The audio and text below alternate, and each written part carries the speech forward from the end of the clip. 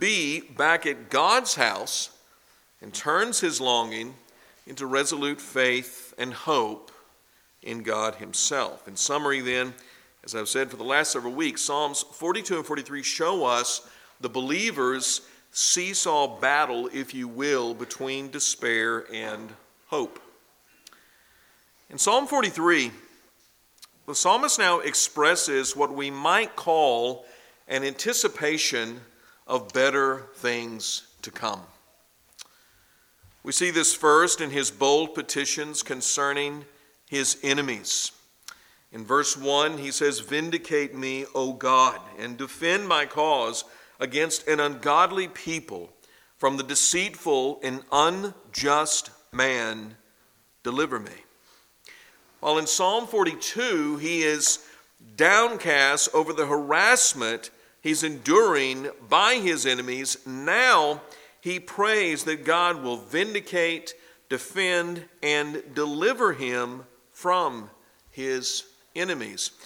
His faith is not a doormat faith where he should just roll over and take some unjust treatment without repercussions. No, he takes his matter to the Lord. He takes this stress unto God and he prays, "Lord, vindicate me, defend me, deliver me."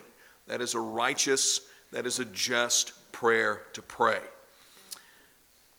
Second, we also see the basis for such boldness because God is his refuge. You see that in verse 2. He says, "For," and the word "for" there is continuing the thought of what he's just petitioned, "For you are the God in whom I take refuge." So the basis for his bold petitions is the fact that God is his refuge. And this despite the fact that he felt as if the Lord had rejected him in this season. But fighting against such feelings, he presses on in prayer, pleading the Lord to send out his light and truth. And that is in verse 3. And he prays for this. He pleads with God for this so that he'll be brought back to the Lord, back to that place where the peace and joy of the Lord is restored.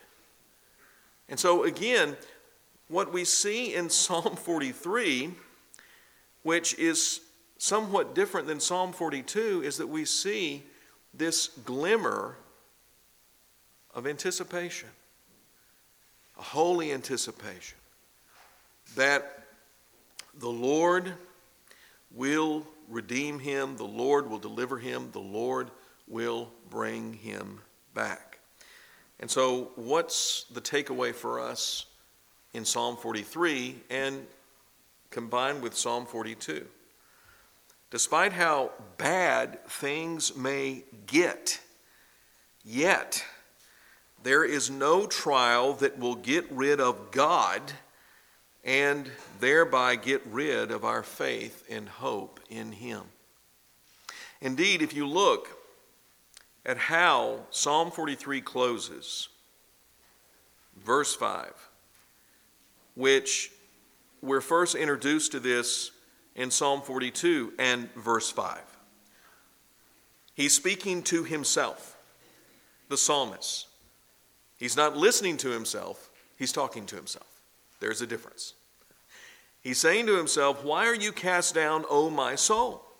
And why are you in turmoil within me?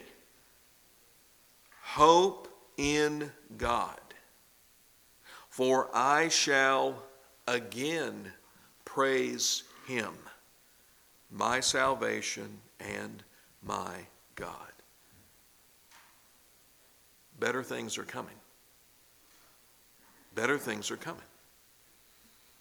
There is a light at the end of this proverbial tunnel. This trial is not forever. This season is just that. It's a season.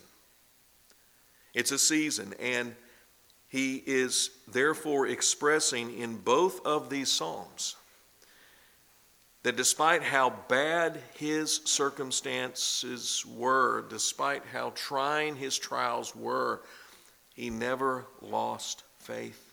He never lost hope in the Lord. In the Lord.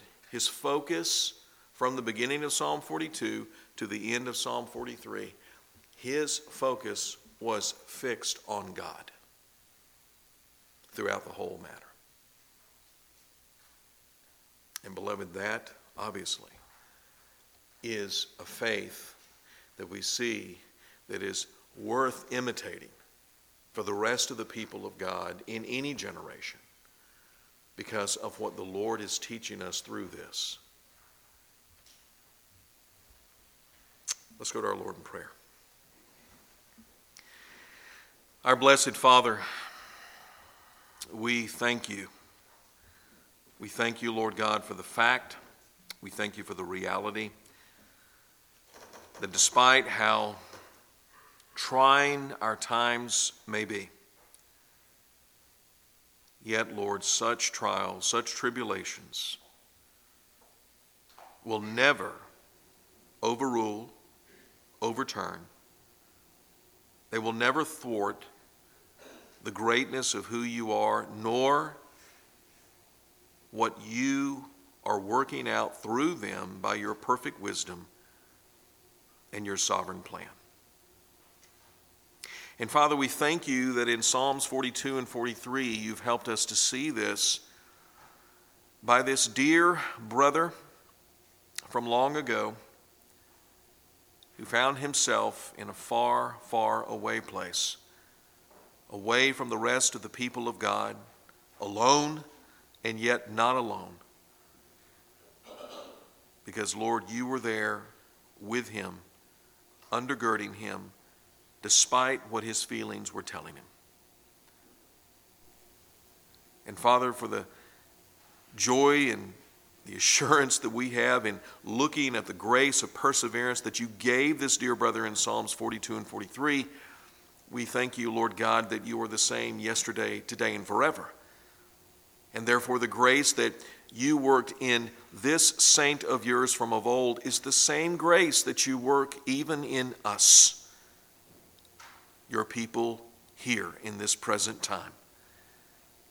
And so, Lord, we trust in you, the God who never changes, and the God whose purpose can never be overturned. And thus, Lord, we know and we take comfort in this,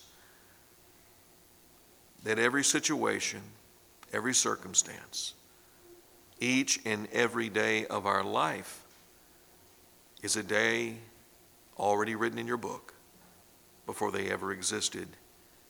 And thus we can, in full, cast all our cares on you for whatever we face, knowing, Lord, that no such trials are outside of your control, but indeed they're working according to your controlling them to your greater purpose for our greater good.